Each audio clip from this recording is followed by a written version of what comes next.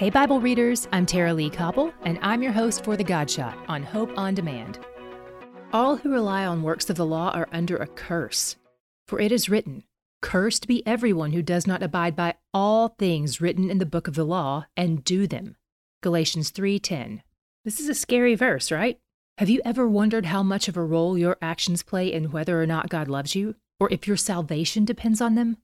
The churches of Galatia certainly wondered about this too, so Paul wasted no time in setting things straight for them. He said that relying on your own actions for salvation means you are cursed. Wow, what? Here's why. God's law requires people to keep all of the law, to live up to it perfectly. If you're imperfect in any way, you get the curse.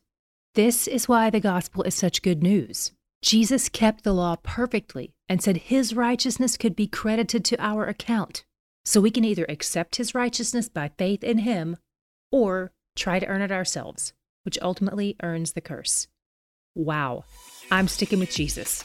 He's where the joy is. To hear more of The God Shot and other great podcasts, go to hopeondemand.com.